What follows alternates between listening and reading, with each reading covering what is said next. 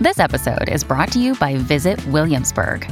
In Williamsburg, Virginia, there's never too much of a good thing. Whether you're a foodie, a golfer, a history buff, a shopaholic, an outdoor enthusiast, or a thrill seeker, you'll find what you came for here and more. So ask yourself, what is it you want? Discover Williamsburg and plan your trip at visitwilliamsburg.com. Dear Capricorn, as the moon passes into Virgo, you may feel compelled to connect with your inner self. Because of the nature of this planetary movement, it's probable that you'll want to spend some time alone. It will aid you in your desire to connect with your soul if you do so. Despite your belief in working hard, you need to get off the fence. Relax and enjoy this well-earned rest.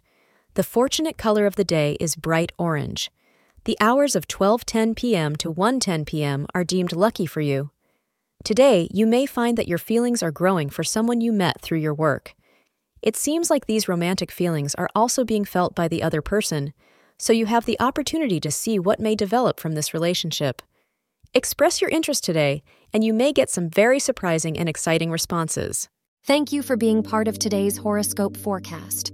Your feedback is important for us to improve and provide better insights.